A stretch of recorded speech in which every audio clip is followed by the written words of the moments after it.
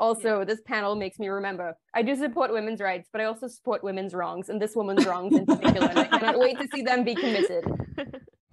Welcome to The Story Thinker, a Webtoons and Witcher podcast for superfans with scene-by-scene analysis. Featuring sharp co-hosts for a fuller picture, we dive deep into character psychology, relationships, and theories.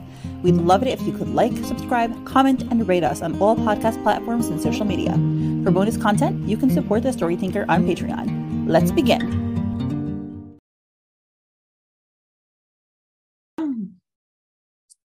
Hello, everyone, and welcome to episode 149, Forlorn Fury. And we are here with Bundin and Ocean, and welcome back to the podcast, Fwoot. Hi, thanks for having me.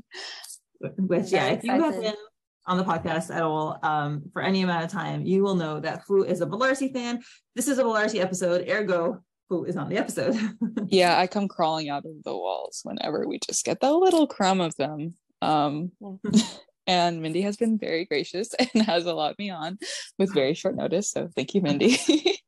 Well, yes, thank everyone. So I'd be sad if we didn't have Fwoot on this episode. This is definitely one that Fwoot would like. I was like, oh, Fwoot's gonna dig into this one. It's very funny actually, because I saw some people were sending me screenshots and they were like, where are you? Yeah. I woke up 20 minutes after the episode had dropped. I was enjoying a very nice nap and I completely forgot about the update.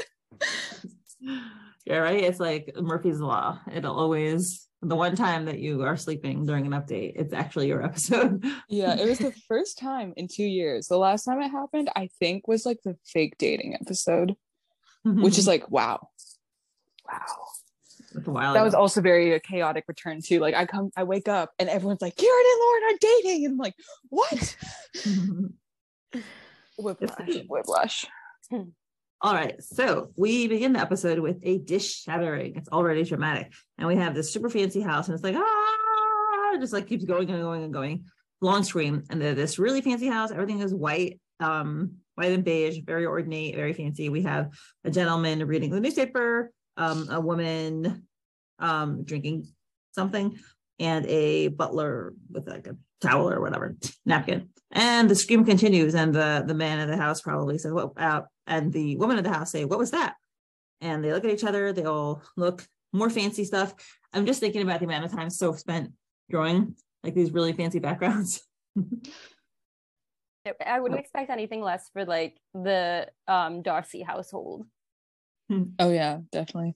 When I saw like the gore warning and I was like, okay, and then I saw the house and I'm like, okay, and I saw the family and I'm like, who are these guys? And it hit me and I was like, oh no. Like it took me a second to like realize what had gone on, and I was like, oh god. And I need to remind myself that she's not actually dead, because we see her in that one flash forward from the beginning of the season, but I keep forgetting, and I'm like, dang, Kieran kind of messed up.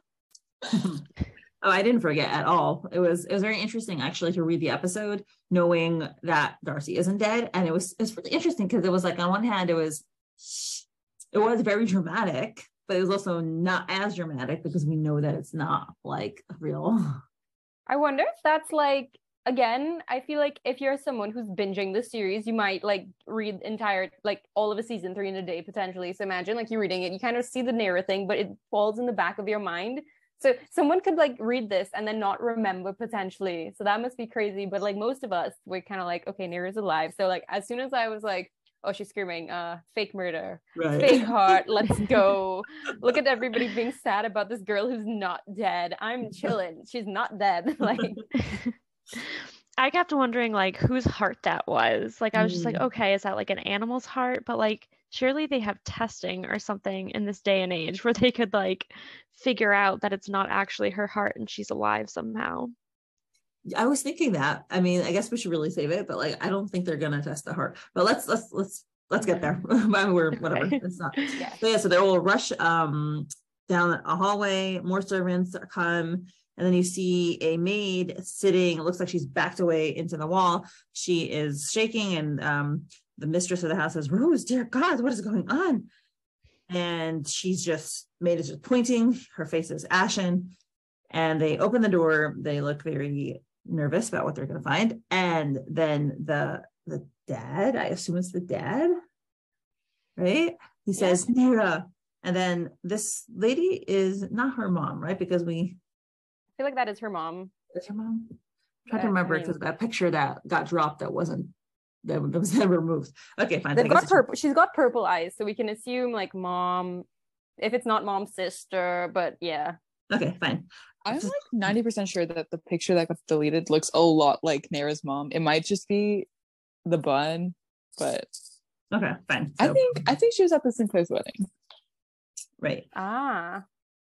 So they drop and they are gazing upon the gory scene. It is Nera's bedroom, covered in blood everywhere. The carpet has been like it's tipped up.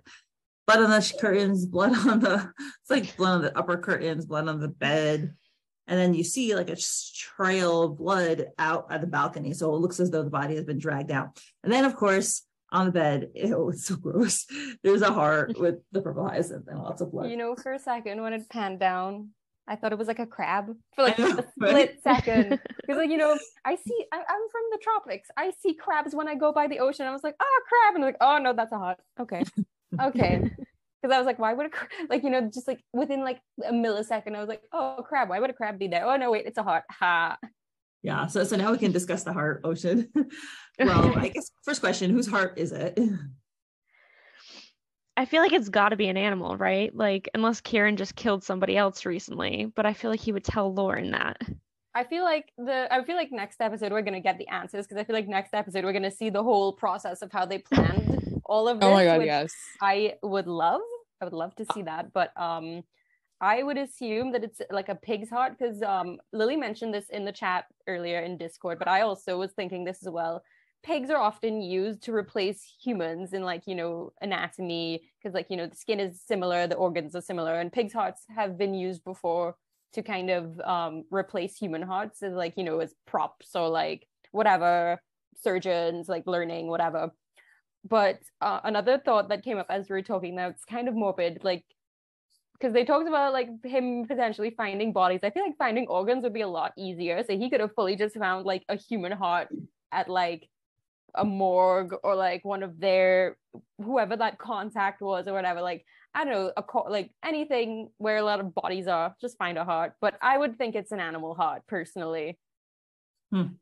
Yeah, I had, when I first like reading or reacting to the episode, I had also brought up the heart thing, but I had more so connected it to like the fairy tale of Snow White, because like fairy tale connections are not lost on Purple Hyacinth. I mean, we have like Little Match Girl Bella, you know, Kieran makes at least one Cinderella reference. And so this kind of was giving me the huntsman bringing the queen Snow White's heart, except it's not her heart, it's the heart of a pig. Also what Bundin said about the next episode explaining everything that happened, I cannot tell you guys how excited I am for that, because I've been hoping, manifesting for Kieran and Darcy to interact. Like, imagine this man, you know, on the same level of Hal Pendragon, comes into your room and he's like, girly, we're gonna fake your death. I mean, I feel like Nera is the kind of person to just be like, hell yeah, oh my god, where are we going? And, you know, she helps with like painting the curtains blood, because I mean, like, look at the blood on the curtains by the window. That's overkill, you know. He's dragging her out at that point. You know, maybe he can get away with the blood on the curtains around the bed, but the window, that's kind of far away, you know. But I like to think that they just went ham together painting pig's blood, I will say, all around the room. I like that description, except the only thing that gives me pause is like, oh my god, how her parents are reacting. Like, I'm assuming she and her parents have a reasonably good relationship, and this is just like devastating for them. So I'm sure she would have enjoyed it, like, if she wasn't hurting her parents, you know, knowing the reaction her parents are going to have. I mean, obviously, like, I was just thinking that as well. Like, as we began reading, it's like, oh yeah, her parents are probably like devastated. But we also know that she's kind of had a strained relationship with like the family expectations, like society, whatever. Her parents are very much like Will's parents, kind of pushing her towards Will and stuff. But I also don't think that that would make her like completely cold and heartless to like their own feelings. But like, you know, at the end of the day, if it's this or like, because if Kieran doesn't do it, someone else will. So she will go along with it, because her being like actually alive in secret is far better than her actually being dead. So I think it's just something that she will do. But I would love Darcy kind of being like, you need help like spreading the blood. I'd like, we need to make it look believable, sure. Like, but I like to think, oh, sorry. No, good. I like to think Kieran is slightly concerned with how willing this one noble woman is to helping him fake her own death. He'd be like, okay. I He'll get see why Bella likes her so much. Yeah, right.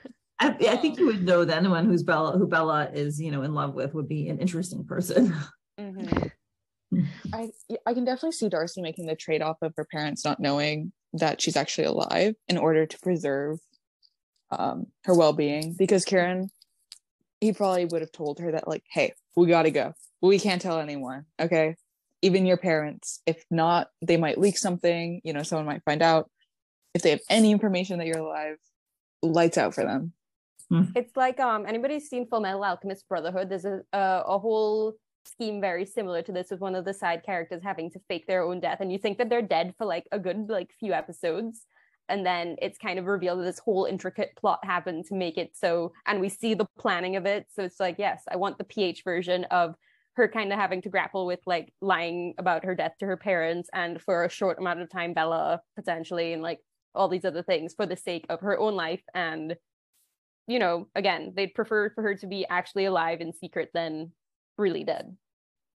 I feel like this is like a good opportunity for her to like restart her life, considering like when she was on that date with Will, she was saying like, oh, her parents have other plans for her, and she's kind of rolling her eyes talking about how she has to have an heir, and being gay, that's obviously not on the agenda. So I feel like this could actually almost be like a little bit refreshing for her to just be like, cut ties. She didn't have to explain herself or explain why she's doing what she's doing. So I feel like she could have some fun with this, with the drama of just painting the room.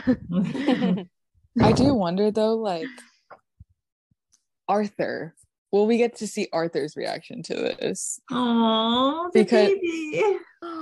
Like I would not want him to think that Nayra is dead for the rest of his life, you know? He's the only royal we like and protect in this household. So yes, I would seems okay. Dakin, we sometimes like thin ice. Thin ice. I like Dakin still, but also it's like his sussiness kind of like bubbles under the surface. But yeah, we like, but beware. Yeah, I'm curious to see. I'm hoping. First of all, I don't think Darcy's going to remain dead for the whole comic. Like my assumption is that at some point by the end of the story, like there'll be this reveal, and whatever happens will happen. A big drama, blah blah blah. And I'm assuming that, you know, all will be restored, and like people get to go back to like their, you know, identities and lives. So I'm assuming that won't be forever. But yeah, I'm curious to see if we'll see a little bit more of their like devastation, or how she feels about her parents thinking she's dead. I think in the past I've expressed a dislike for Nayra just completely running off. I think she has business in Ardhalis, and I hope she can return to it. Whether that be in like the overhaul of the government or something like that. Make Nayra prime minister. Hell yeah. I'd vote get her voted in. Yeah, she's already, you know, knows the palace ways. All right, so now we go to the next dramatic scene. This part also like killed my heart. Oh my gosh, I feel so bad. So we're in the APG office, and there's Will and Lauren are at a desk, and away from them there's two officers who are whispering to each other. And Lauren's talking, hey, can you sign here, Will? Yeah, just a sec, while these other people are talking. And someone says, did you hear what happened this morning in District 12?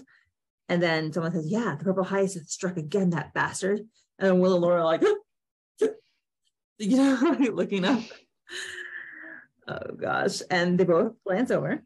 And I was paying very careful attention to Laura, by the way, because I was like, did Kieran tell her or did he not tell her? So from all appearances in this scene, she she appears to be completely unknowledgeable.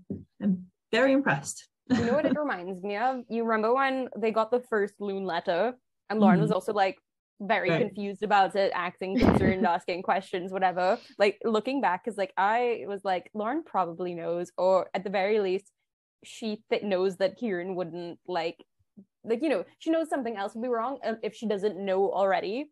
So once again, Lauren showing that she's a great actress when she needs to be. Very impressed. And someone asks, who did he kill this time? A highborn lady, Darcy's daughter. She was one of the queen's court ladies. And no, poor Will, he gets up and he's like, what did you say? Oh no. And they say, Lady Nera Elena Darcy. And Lauren's face is like, and then they continue. The family found her bedroom wrecked, blood everywhere, with nothing but her heart on her bed and a purple hyacinth right beside it, of course. Nobody heard anything overnight, which is really strange, considering there were signs of a fight in the bedroom. Well, then, I wonder. Like them whispering to each other with like buckets of the blood, just being like tiptoeing around the room, painting the blood everywhere. But if anything, this also like beefs up Kieran's reputation as well, right? Because it's like, wow, he came in, there was a struggle, but he kept it quiet and got her out of there in the middle of the night. Like it kind of reaffirms his position in the organization as well, which could be beneficial for him and his goals in the long run. That's a good point. Show off at the same time. I was kind of surprised that they didn't find out this from like a briefing, because I would have expected it to be such big news, that Herman would have said it. Right. Yeah. Maybe I just want more Herman screen time. I don't know. He's getting better. Okay. I've never heard anyone say that. Like he's getting better, and honestly, good for him. Wow. Listen, I've always defended Herman as like neutral, but it's very rare to have someone who doesn't hate on Herman. This is impressive. I think he gets so much hate because he holds Lauren accountable. And honestly, I think Lauren needs to be held accountable more often. But also, I think it would have been like really interesting if they did it during a briefing and then Will just like completely broke protocol and just left during the briefing, and we could also see Kim there. Yeah, I was like waiting to see if Kieran was in the room while we talked about this. Oh my god, hilarious. Terrible. I think Will would have strangled him. No, but he doesn't know that Kieran's purple hyacinth. But I just wanted to see how Kieran would be like, oh my gosh, really? He would just say like like they make eye contact across the room, like and like Will runs off, but then Lauren's just there like comedy gold. But I get like why they wouldn't do that. Like, they're trying to keep like the tone of the scene and not kind of make you like laugh in the middle of it. Like it is a heavy scene. It requires it to be taken like 100% seriously. There's no comedy basically in this episode, which I appreciate as well, because one thing about comedy is that you need to know when to throw it in. And like the comic could obviously be very funny, but like, you have to use it at the appropriate moments. You can't just throw it in the middle of a really heavy scene that just kills tension. Yeah, I agree. And this sorry, please go. Oh, that's fine. Go ahead. Okay, the comedy is what we imagine about Kieran and Nera doing to fake the death. Yeah, and Kieran just standing awkwardly at the side with his coffee, just being like.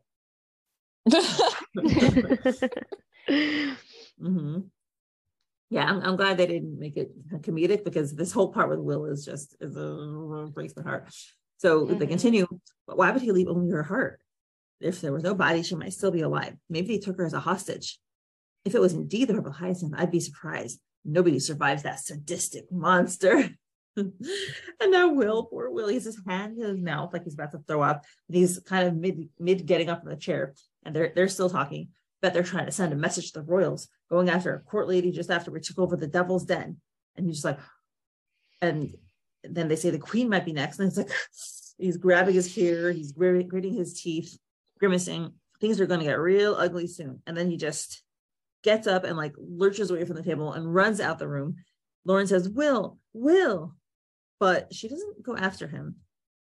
I don't know, at least the scene ends. It doesn't look like she went after him. How many more people is this boy going to like lose? So here's Lily said this really good theory. which I think was Lily. She said, what if, we've been talking about how Lauren has been withholding information from Will already for a while, right? Obviously, like Raphael, she didn't tell him about Raphael. Now we know that she knows that Darcy isn't really dead, and he didn't tell her that. She didn't tell him that. So Lily was like, what if Raphael is captured by the Royals? Will goes to visit, finds out that Lauren is Loon, blah, blah, blah, blah, blah. And is like, and that's what turns him into the betrayer. Which we speculated about Will being the betrayer already. I forgot that theory was still around, honestly. I forgot all about the so betrayer long. period. Yeah, I forgot Hecate prophesized that in general. Right. I think, yeah, I think Will is a little bit overdue for not necessarily a villain arc, but definitely questioning a lot of the people around him. Because he's going to find out who Kieran is eventually. He's going to know that Lauren has been lying to him for a while, and I, for one, was not necessarily super happy with how easily Kim and Will just accepted Lauren being Loon in 111, because they're kind of like, okay, I mean, it's not like your actions kind of led up to one of our co-workers being left in a hospital in critical condition. It's fine, don't worry about it. But I think Lauren's actions do have a bit of irresponsibility towards, like, around them, and the vigilante work that she did as Loon in season 1, especially with like kidnappings and even getting involved in a death. I think it's really good if Will or Kim start to question her about it, because we haven't necessarily seen her friends kind of hold her accountable in any sense. But I think it'd be very interesting if they did, and I've been hoping they would since the season began. I think that's fair, and I think out of the two, it's definitely going to be Will, because I think that Lauren and Kim have like a stronger bond of like, well, you're my best friend, and even if you're wrong, like, I'm gonna be there for you. Where I think Will is more of like you're wrong and I'm angry and we're gonna tell you you're wrong, but I'm still going to love you kind of a friend, I agree. That's like this. But so I hope he figures it out. Oh, go ahead. Sorry. It's just like, again, as we were saying with like Raphael, Lauren didn't tell him about Raphael. Lauren didn't tell him about Loon. And because Lauren didn't tell him about these things, some stuff happened that maybe like Will could have stopped. And Lauren I guess she can't hold off forever. She still hasn't bit that bullet, and everyone else is kind of taking the fall for her trying to involve and not involve her friends in with her Loon business at the same time. Can't have the cake and eat it too. Yeah, at some point the other shoe needs to fall, and like things need to kind of blow up a bit in the friend group, I think. But like obviously in the end they would probably come back together, because like recognition of like her really like trying to do it for the greater good and like coming from her understanding and stuff. But I feel like she needs to kind of feel the consequences of their anger at her for that. And I think that would like again inject a lot of realism into the story again. Like, kind of show that like Lauren's mistakes do have like lasting consequences, and they do allude to that in 111 itself, where it's like the stuff that happened in the factory and all the things after did have like further consequences, and I feel like including personal consequences, not just like the plot consequences, could be a really good like kind of rich way to kind of have a bit more tension and drama in the story, and like again more realism for our very flawed but beloved protagonist. Yeah. Oh, sorry, Amanda, did you want to say something? Yeah, it's like what you say, actions have to have consequences, and I think it has to have like weight, meaning what you do has to have an effect, and you're right, there's a certain like it goes on a scale, like you're putting it down on this side of the scale, you have to have a counterweight at some point to balance it. Yeah, I think one of my grievances with Lauren in this season so far, disclaimer, I think this could very well possibly change, is that I feel like she just doesn't face enough consequences anymore, because she's been getting away with like more and more stuff, and yet less and less people seem to care. You know, like the factory arc. I was like, dang, I really would have expected Kim to maybe hold it against her for a little longer, especially seeing how Kim turned on her during it. Or maybe like Will, right? Because he's just always left out of things.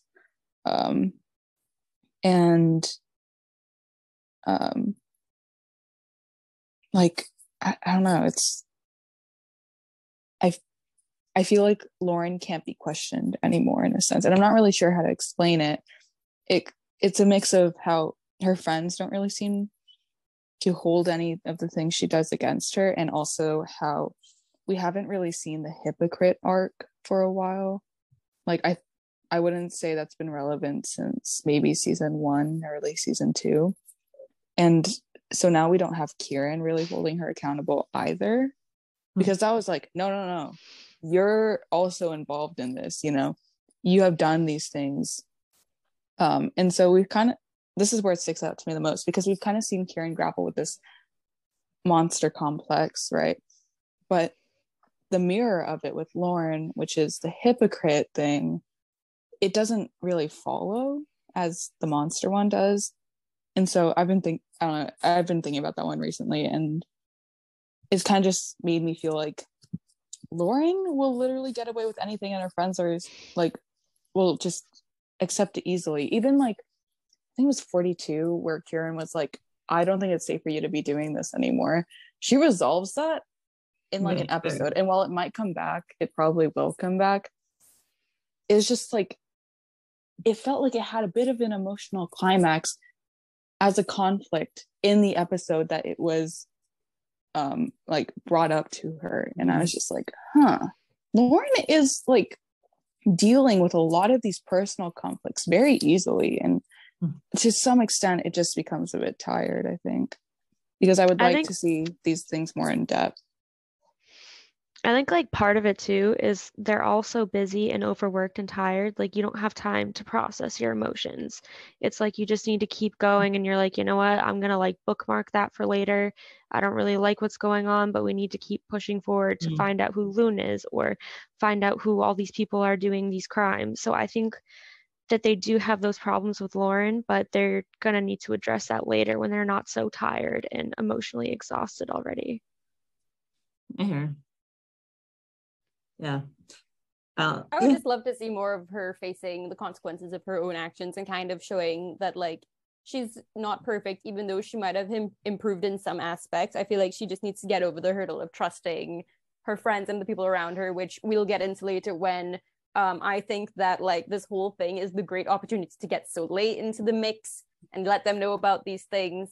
But also, like, you know, Will is a bit of a wild card considering how like emotionally attached he is to the current situation. But yeah, I feel like this should be the thing that like really begins to get that ball rolling. Her telling them blowing up, especially Will potentially, her kind of having to deal with that, and seeing us seeing her having to deal with that, but then eventually them kind of resolving it, coming together to like take it down. I would like to see something along those lines. Not in that particular order. I think sorry, something just happened in Skyline. I think Will definitely has it in him to be very pissed at Lauren, because like, you know, first time with Raphael, it's like, okay, I can understand it, but this time, second time, girl. Yeah. Well, I mean, we theoretically don't know what happened after the scene ends. Like, maybe she went after him, like, but probably not. But we'll see, I guess, next couple episodes. I would love if like we got that where it shows more of the end of that scene in the next episode, where maybe like she gets Kim and Will to the cave and Nara's there and they're like, what's going on? And that's how we found out. That would be really interesting. Funny that they tell, you know, Will, who she met like twice rather than her parents. So yeah. Yeah. I feel like All right, so now we switch to another scene. We have this beautiful home, red roof, it's moon, nighttime, and we have Redcliffe being thrown against the bookcase. Flying out. Quality content. Let's go. Sorry. Yes. I support violence against this man. Fwoot, why don't you read this section? All your dreams coming true. You literally drew a picture of this. I did. Okay, wait, 1 second. Okay, so we have him thrown against the bookshelf. There's a crash. Books are falling up over the place. He looks up and he's like, Bella, wait. And oh my God, I was not prepared. I was not prepared for what I like when I was scrolling this. We see this absolutely magnificent panel of her, like, you know, teeth bared. She's yelling at him. She's about to sucker punch him in the face, you know. We should all do her face. I can't do it. One thing I think nobody can like disagree on. Everybody has to agree on this. Season 3 has had the best facial expressions. Like Bella's, the range of emotions you see in this woman in this one episode, and like the detail, and like you feel like these emotions like in your heart. It like squeezes your chest. Like me, I was just feeling so much empathy for her. Like I could feel her rage, her despair, her like sadness, her like disbelief. And it's been so good. She's killing it. Also, this panel makes me remember I do support women's rights, but I also support women's wrongs, and this woman's wrongs in particular. And I cannot wait to see them be committed in 4K. Yeah, she's literally going ham at him. She's missing a knife in her hand, which I'm a little bit disappointed about. You know, I would have liked her to see him stab him up a bit. You know, Redcliffe skewers for dinner.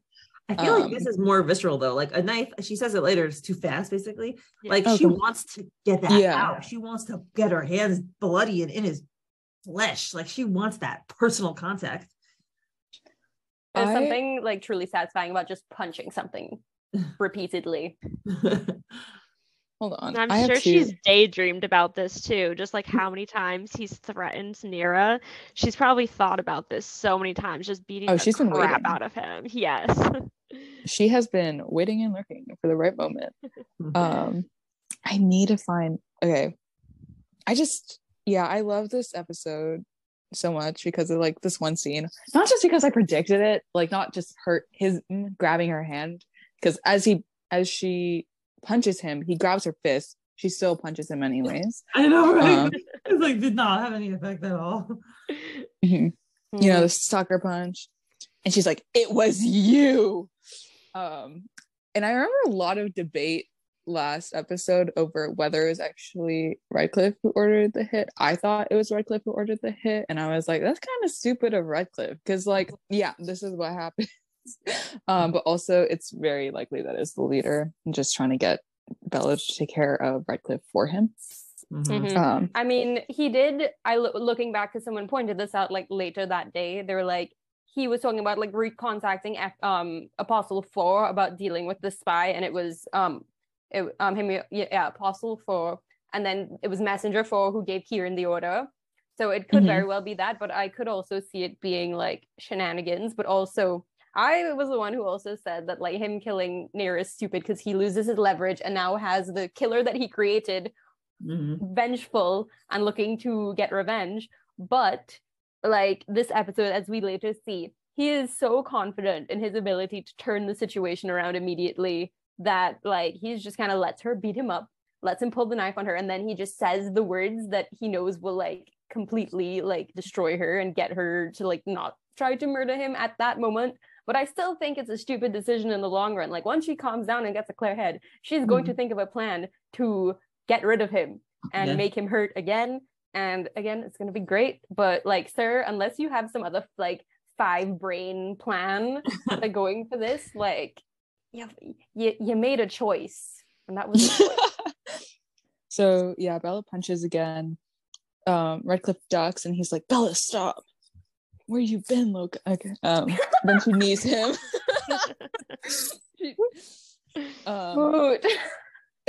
And he coughs. He grabs her wrist again, and she's just completely disgusted. You know, we see it disgust, you know. And she throws him down. And he's like, Belladonna. Or she doesn't throw him down. She just like She pulls picks her him arm up. away. It kind of picks looks him like she up. throws him down. Yo. Wait, crap. Yeah, and then she puts her hands together, interlaces her fingers, and then just like slams it on his back. And then pulls him up by the collar. Oh, she should do that to me. I'm kidding. Or am I? And she just holds him up, and it's such like a great contrast, because especially in like episodes like 124, you can really see how small Bella is compared to him. And here, yes, Bella is kind of smaller as she holds him up because he is taller than her in the frame, but she's in complete power here, you know. She's lifting him up, but it's not like how she would have in the past. It's like, no, she's about to throw him right back down. I was surprised that Redcliffe, I kind of thought he wasn't even fighting back really, or he's barely fighting back, because I was like, whoa, this is not evenly matched. But I don't know, maybe Redcliffe really is just such a softie. I don't know. He seems like he could have been strong back in the day, but he's allowed his luxuries and his the fact that he has people who now do that for him to kind of soften him a bit, so that he didn't need to potentially. Because I think the thing that really made him an asset to the Phantom Scythe was his charisma, his ability to kind of bring people in, like, you know, curate the love of the masses with his persona of like this philanthropist who built himself from the ground up, whatever, all that. So like, I don't even really see himself as being someone who really focused on the physical aspects of, you know, being strong, like physically. I feel like his thing is always like commanding a presence that kind of pulls people in, keeps him there. He knows how to manipulate people to use them. He's got Raphael and a bunch of the other circus, not all of them probably, but a bunch of them working this as well. So it's like, yeah, I don't see him as really being one to focus on combat. He's just a soft little man who's getting his shit rocked by Bella, and we love to see it. Yeah. Yeah, no, I completely agree. I've never seen him as a fighter. I've always like thought that he like surrounded himself with those people who could do that for him. I guess it kind of just speaks to his character, right? He can make all the threats he wants, right? But if he actually goes into a fight, he's getting his ass owned. Like, but yeah, so she kicks him across the room. He crashes against a bench, sofa looking. No, he crashes against a coffee table. And he tries to pick himself up, and he's coughing, and she pulls him up by the hair, and she says, or she tells him in his ear, "It was you. It could have only been you. You took her away from me, and I'm going to make you pay for it." And he's struggling to say, or he's struggling to respond, and he says, "It's not what," and she whacks his face, and she's like, "Shut up." Oh yeah. Your word is just as worthless as you are. Piece of shit. And she kicks him again. Oh, this is such a euphoric episode. He coughs. Should I pause? Do you guys want to discuss it, or should I wait till the end? Yeah, I'm just glad she has heels on. Yeah, I'm curious. Okay. Yeah, go on. Okay. And he says, "Listen to me." And she says, I said, "Shut the hell up. I am done with you, Albert." Sorry, this made me crack up because I can't take him seriously with his name as Albert. "I am done with you, Albert. Done with your lies. Done being your puppy." This man. What are we naming him instead? Is that Redcliffe? Redcliffe. Yeah, let's call him Redcliffe. Redcliffe? Yeah. Albert just makes I was me like, think of what first name would you give him? I would picture a very refined name for him. I'd rather, like, I always say that he looks like Alucard from Castlevania, but I don't want to compare them because Alucard is a sweet boy who needs to be protected, and we love him dearly. And he's nothing like this bad trash man. So I'm down to just give him his last name. He doesn't deserve a name. Let's just call him his last name. All right. Oh, Redcliffe. Okay. Bella reaches for her knife, and Redcliffe's on the ground, and she's kneeling over him, and she says, "You should have thought twice about angering the monster you created. You've been arrogant enough to think this blade would never turn on you, haven't you? By the Don't way, worry. I love that setting and that composition where like she's on top of him, she's holding his neck, right? It could be seen without the knife as like tender, lovers, but nope, there's that knife. And she does have her foot on his like throat as well. She's got her knee up like this. On his chest, right? Yeah. Well, some people like that, I guess. I don't know if I'd call it lovers though, because they've been very much established to have like that kind of parental almost dynamic. Right. No, I'm not saying that they are lovers. I'm saying the scene of typically when you have someone holding your head and on your chest, it's like romantic. Or like maybe you're caring for them. Maybe they've been injured and you're trying to help them. And no, she's doing the injuring, which, great change of pace. Oh my God. I love it. The scene also really reminded me of the scene of when she was a kid and she was about to kill her father. Oh. Like, yeah, looming over a body laying down.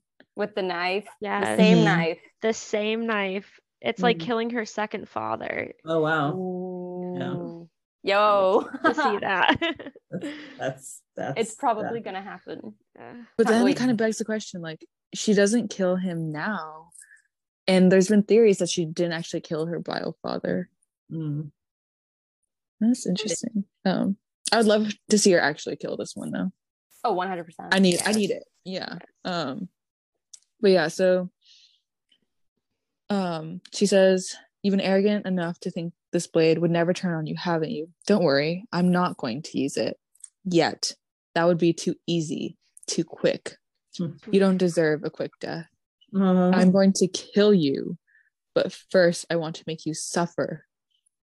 I love the unhinged eyes that she has right now. I've seen my friends sometimes have those eyes. My one friend, she calls them the crazy eyes. I've seen it twice in my life. It was terrifying, and with good reason. And it very much reminded me of this. So I was just like, ooh, she's gonna do some. She means this with every fiber of her being. You guys know that one. Sorry. Done. You guys know that one panel, it's from the prologue or something, like one of the early episodes, where there's a guy who's like crucified on a scythe. I want Bella to do that to Redcliffe. Mindy, are you good? I'm so sorry. Yes, the lack of vitamins. You're good. Gotta get that B12. Gotta eat your spinach. That's crazy. Anyway, I did have a question. What did you guys think of her leaving him alive? Because I was like, well, if you leave him alive, he just has the opportunity to cause more damage. Honestly, I feel like the quick death thing, like you don't deserve a quick death, is kind of just like the plot needs him alive for things later down the road, so they can't kill him now. Even though logically, I think Bella would have killed him now. If he was like, if he didn't have greater plot relevance down the road, he'd be gone at this point. I don't know if this is just my reading. I'm sorry. I don't know if this is just my reading, but I kind of took it as like she's not going to kill him now, but I didn't see that as she's leaving him in his house to live his normal life. No, I thought she was going to like, maybe take him to some place and maybe like do some unsavory things to him for several days or weeks or however long she personally feels necessary, and then she'll eventually kill him.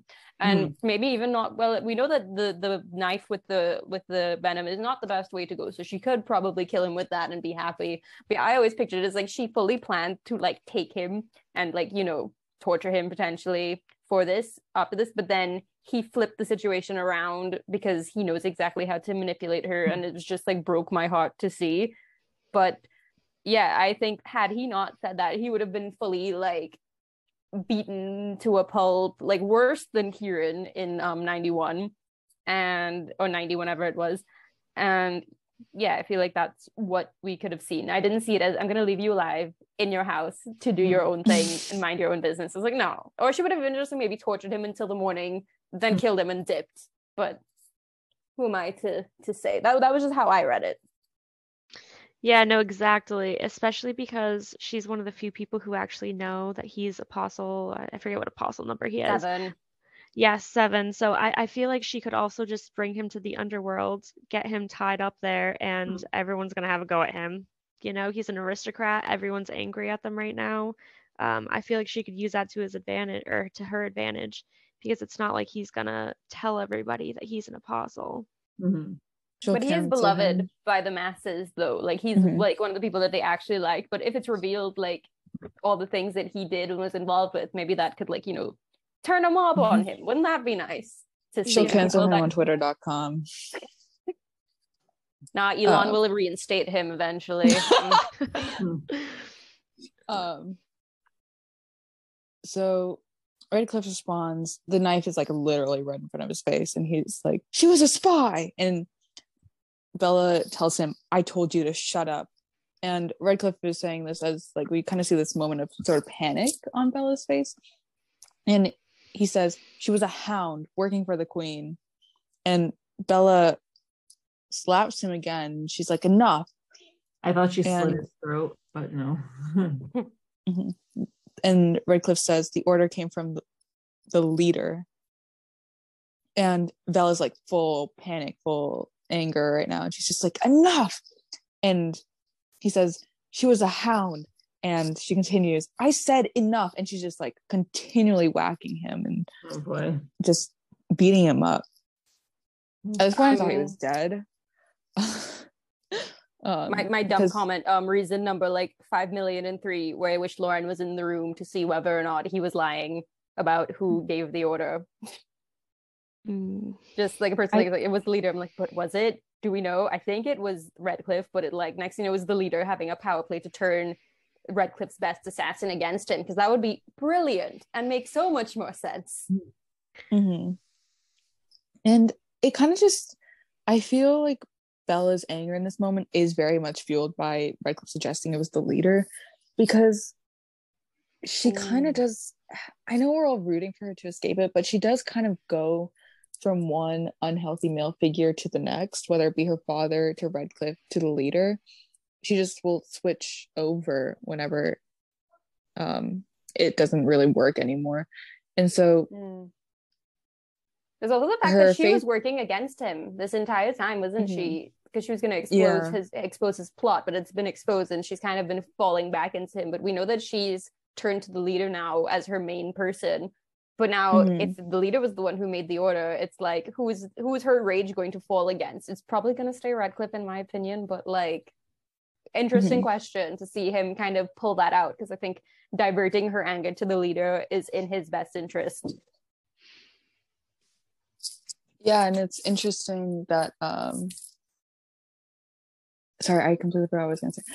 It's interesting that, like, this entire, like, she just, every time she switches, right, and she thinks that she's finally safe in a sense,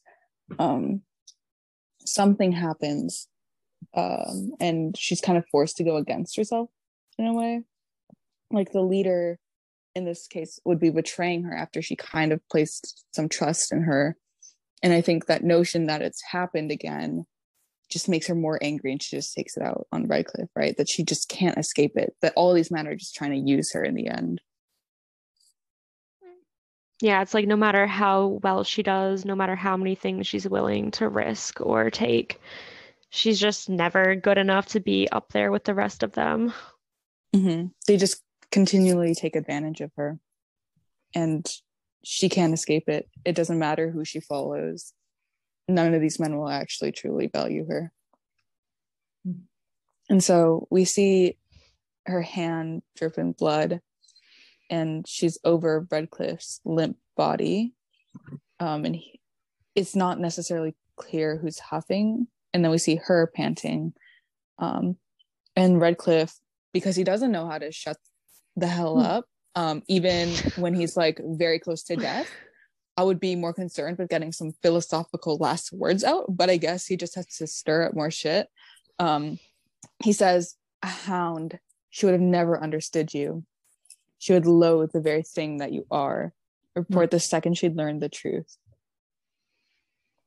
And he's like completely beat up right now, like black eyes, cheeks full of blood. He is like blood dripping from his mouth.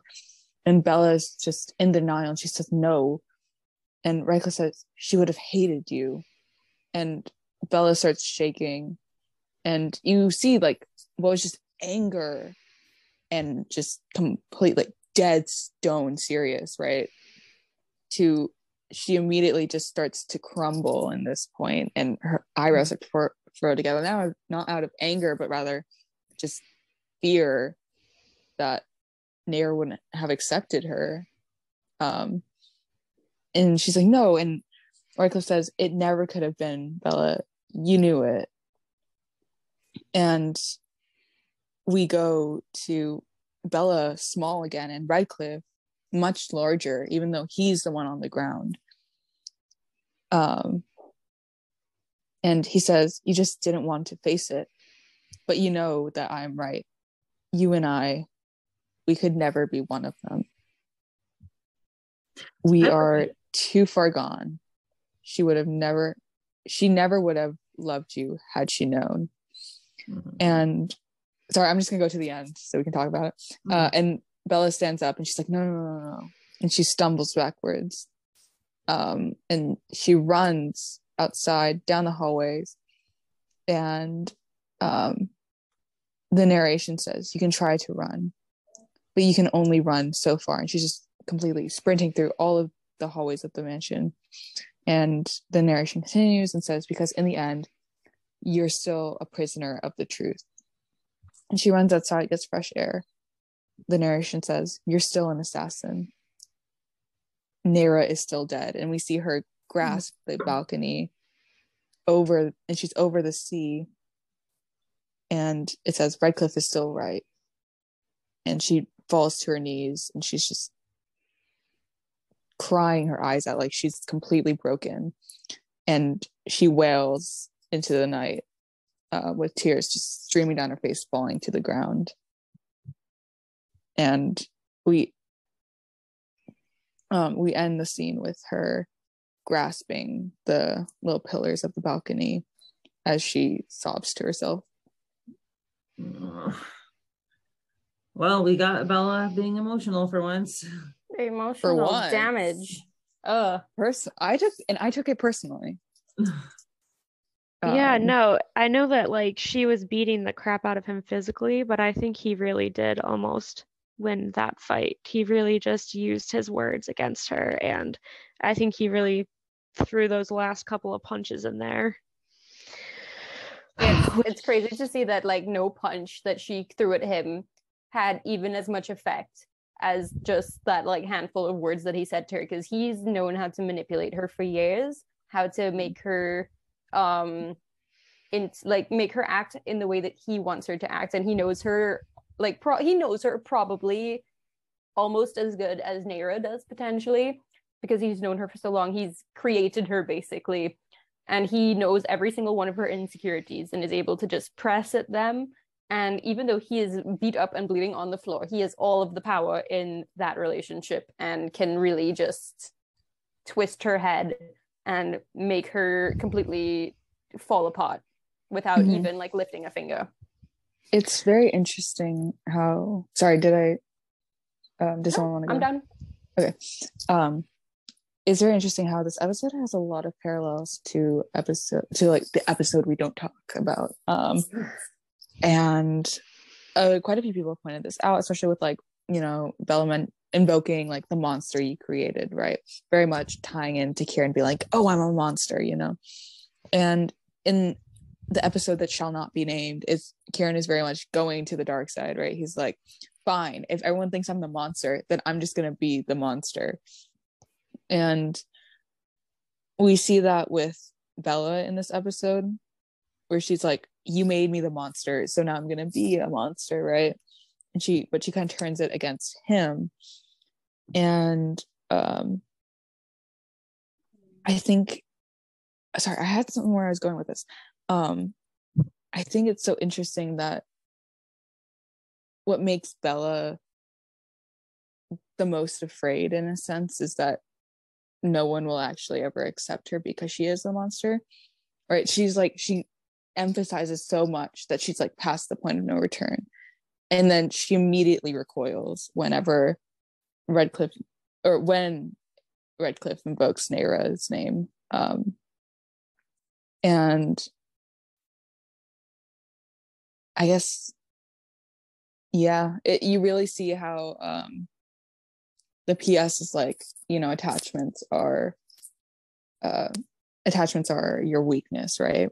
Because they try to make these monsters, right? They try to make Bella and Kieran completely unemotional killing machines, and it's when Bella's attachment relationship, you know, gets invoked, that's when she just can't do it anymore. Yeah, no, definitely. And I think that that's like the main point of why they try to recruit kids at such a young age, or they just steal children because that's all that they know. And for like Bella, like her life was awful and miserable, and she was abused by her father. And like she's mentioned so many times, her life is so much better than it ever, in her eyes, could have been or would have been, if Radcliffe hadn't come into her life. So for her, like, it's just crazy to think about that this is the best life for her, being manipulated and put down and used by Radcliffe. So it really is heartbreaking to see him even be able to like beat her down, even though he's not strong and he's not physically capable of doing it. He still knows what to do because he knows her past and her traumas and all of the things, like you said before, that make her feel insecure about herself. Mindy, what do you have to say? Sorry, I noticed you nodding off. Mindy? I'm so sorry. Where were we? Just like, what are your thoughts like, about all like on camera, like Mindy just napping? It's not the first time. It's okay. I know. I usually have a reel. What are your thoughts about like Radcliffe being able to like just make Bella fall apart by just talking to her about how Nair would have never loved her if she knew the truth? Well, it's clever, and you know, the most hurtful thing you can say is the truth, right? Is the thing that actually is the person that was thinking about it before, right? Because Bella has probably been thinking, you know, oh, I rejected her first before she could reject me. That's probably a big reason she broke up with her. Yes, I think that, you know, the truth hurts. But I was curious. I didn't know that Bella didn't know that Darcy was a spy. I thought that she would have known that. So, I think she did, because actually no, that's true. I wanted to kind of build off the truth thing, because in the past I've kind of been doubtful of Radcliffe. I'm like, oh, he's just doing that to manipulate her, whenever he was like, oh, she would never love you if she knew what you were. And then I can't remember which episode number that was. Episode 138, where he kind of repeats to her what we saw in this episode about how Naira doesn't know about Bella's position, but if she did, would not accept her. And at that point I was like, yeah, he's manipulating her. But in this part, I feel like almost he's projecting onto her, because he invokes both of them at one point, where he's like, where is it? So you and I will never be one of them. Mm-hmm. Yeah. So I was like, oh, maybe he has some self-esteem issues here, which would explain why he needs to take it out on everyone else. But also, like, I feel like this is a very poignant scene for Bella, because although it's not really explicitly said, this is the moment where she kind of realizes that she truly has no one. Because Radcliffe, she's cutting ties with Radcliffe. She's potentially cutting ties with the leader. And she's about to go beat the shit out of her friend for murdering her girlfriend. So and it's not really mentioned, but it's known that the purple Hyacinth was the one who killed Naira. And so this person that she thought she had a bit of camaraderie and you know, together till the end kind of mentality with, has turned against her in a way and betrayed her in a sense, even though like they don't, I feel like she would have expected kind of it to potentially happen, but maybe not from Kieran, right? Because to an extent, I think they did trust each other. In this moment, she realizes, no, I don't even have Kieran, right? The person that was like, in the end, it's always you, and now I don't even have you.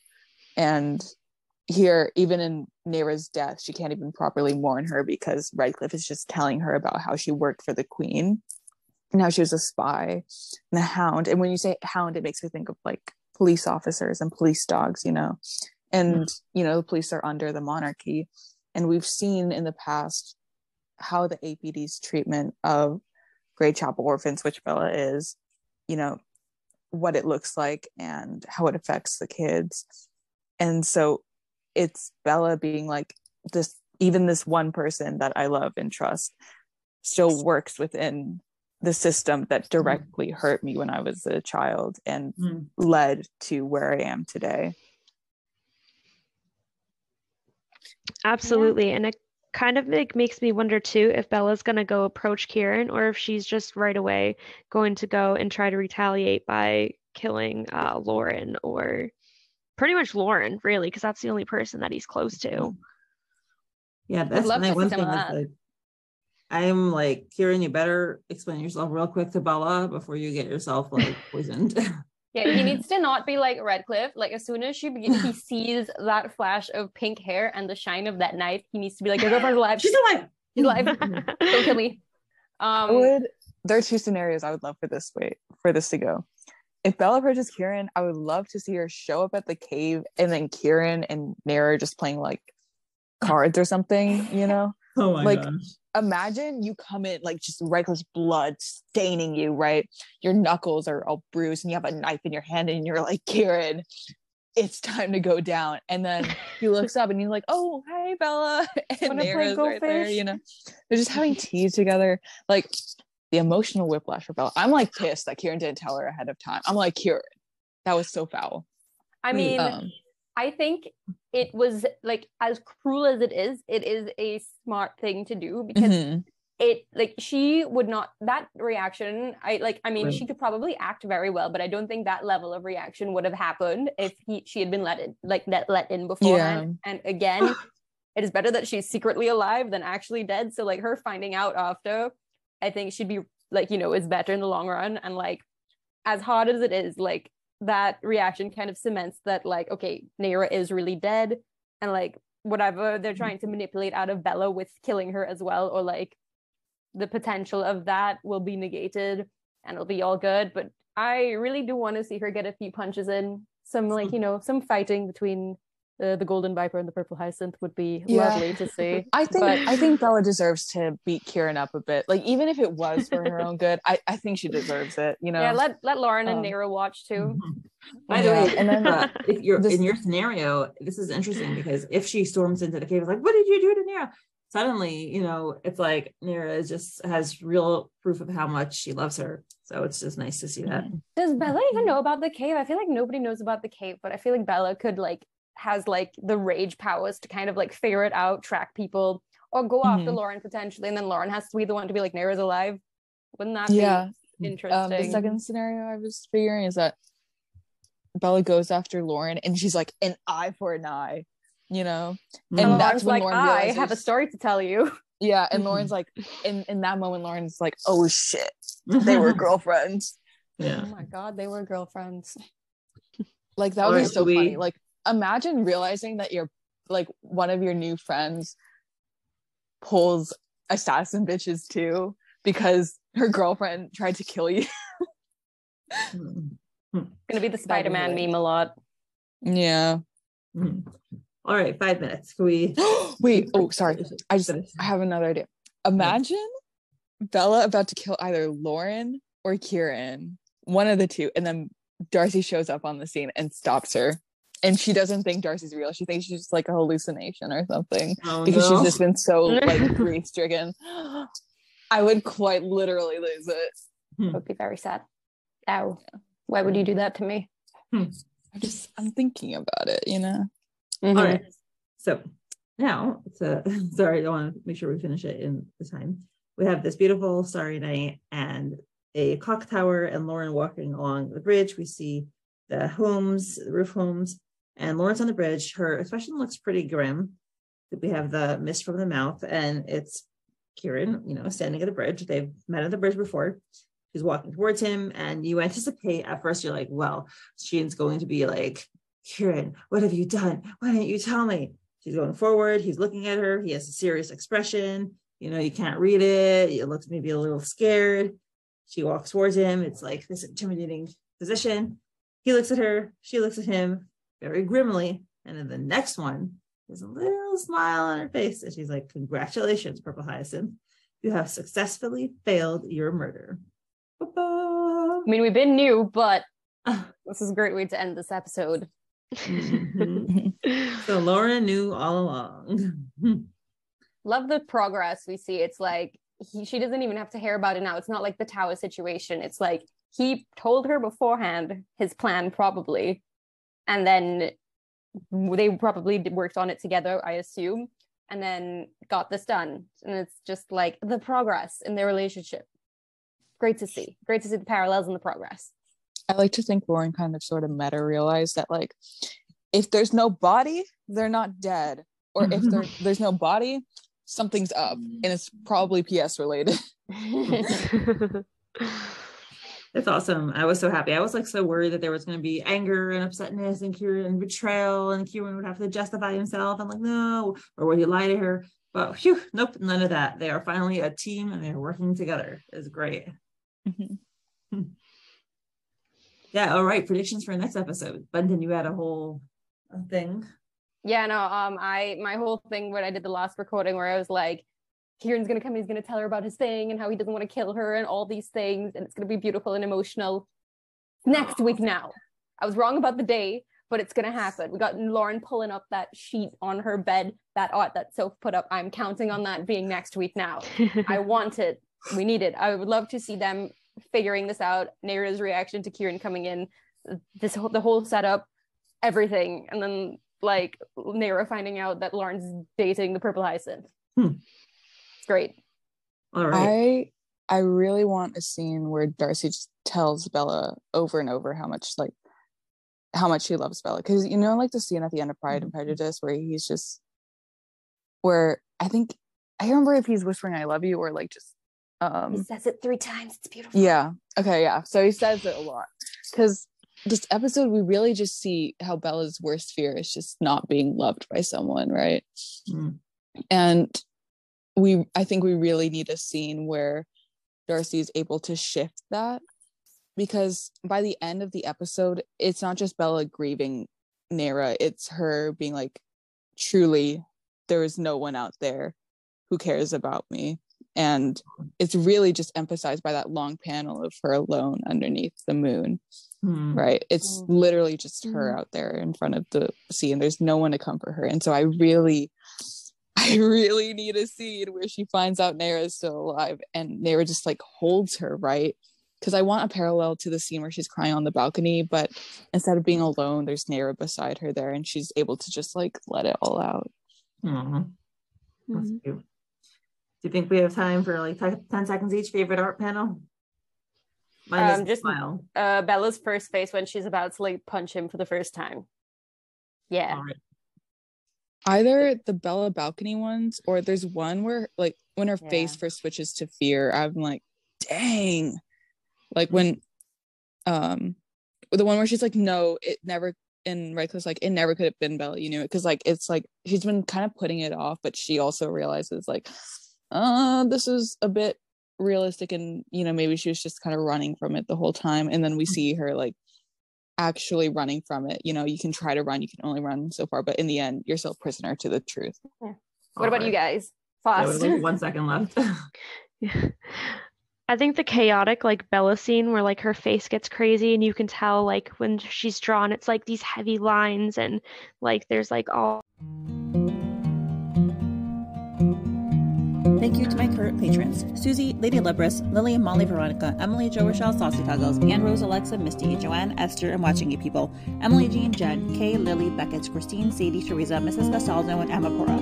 Your support is truly appreciated.